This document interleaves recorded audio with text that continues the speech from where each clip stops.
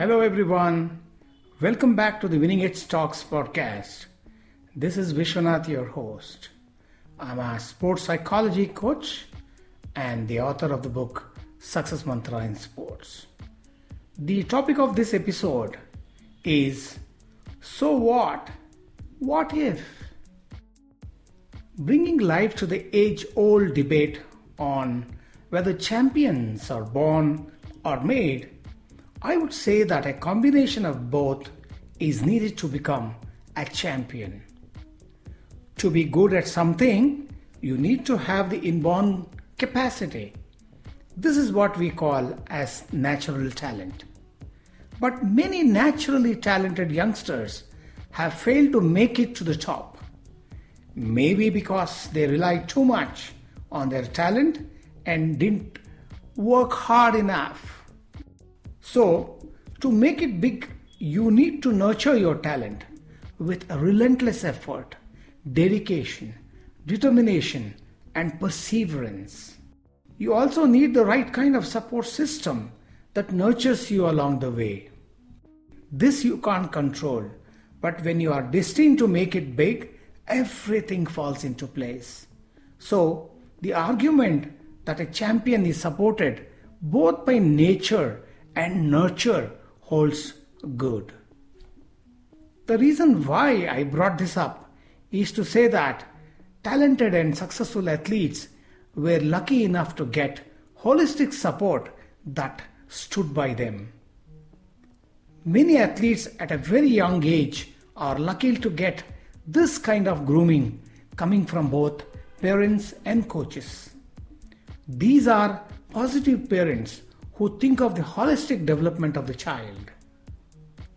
It is important that after an athlete chooses a sport and desires to compete, he or she has to be told about the ideal mindset and how to mentally approach a competition.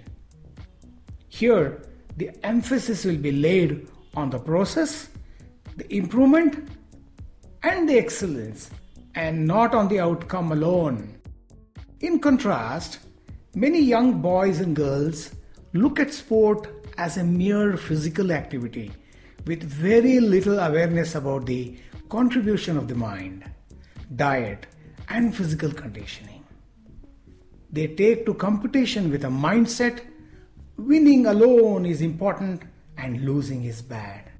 Some succeed, some don't. Those who don't succeed, after a few years, become desperate to prove to themselves and their parents. Winning and only winning is uppermost in their minds. I'm not saying you should not win. Everybody plays to win, but the focus should be on performance and execution only. As the saying goes, you should take care of the performance and the result will take care of itself. The harder these athletes try, the more they get tensed up due to the stress response and the performance goes down.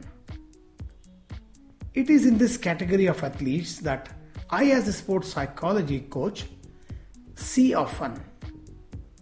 These athletes are brought to me by the parents with a belief that sports psychologists are their last hope. The parents assume that sports psychologists are some kind of magicians who can make the things happen for the kids instantly. This, I'm afraid, doesn't work because they have spent enough time trying and failing that they are unwilling to wait for the results to come. At this stage, the mind of this athlete is desperately focused on winning alone, and our efforts to change their fixed mindset to a champion mindset goes in vain. A mindset that has formed over a time needs time to yield results. More often, they end up saying, mind skill training doesn't work. It's a phony science. It is like the fox and the sour grapes story, isn't it? The fact that many of these athletes have taken sport as a profession with big hopes in mind add to their anxiety and insecurity. I empathize with them. In contrast, we are also fortunate enough to assist the athletes who have realized from their early days on the importance of mind in sports. These are the ones who are aware of what goes inside their head and what is stopping them from reaching their goals and what needs to be done to fix it. We normally see improvement and progress in these athletes. Athletes who get mind training from their early days know all about the positive mental attitude and how to handle pressure. This they do by treating every competition as the same, focusing on the process and being in the present, not to overthink, and allowing things to happen rather than controlling them consciously. They treat the event as a privilege, challenge, and as an opportunity to get the best out of themselves. They want to win, but they are willing to accept defeat. They give their best and are not desperate for results. They know desperation can bring down their performance. All of us are aware on how India, during the recently concluded Tokyo Summer Olympics 2021, lost at least 5 medals, unable to handle the pressure of the marquee event called the Olympics. Many Indian athletes who took part in these Olympic Games expressed the need for a sports psychologist. As a sports psychology coach, I would say that athletes need mind training from a very young age. They must know how to use their mind to maximize their performance and how to develop a mindset that would become habitual thinking for them. I would like all these desperate athletes to say before a major event, "So what if it is a big event? I just have to go there and perform and give my best, that is all. I will do well when I perform well. What is the use of worrying about it now? It's an honor and a privilege to be representing my team. I relish and accept the challenge." Athletes are frequently bothered by, "What if I lose?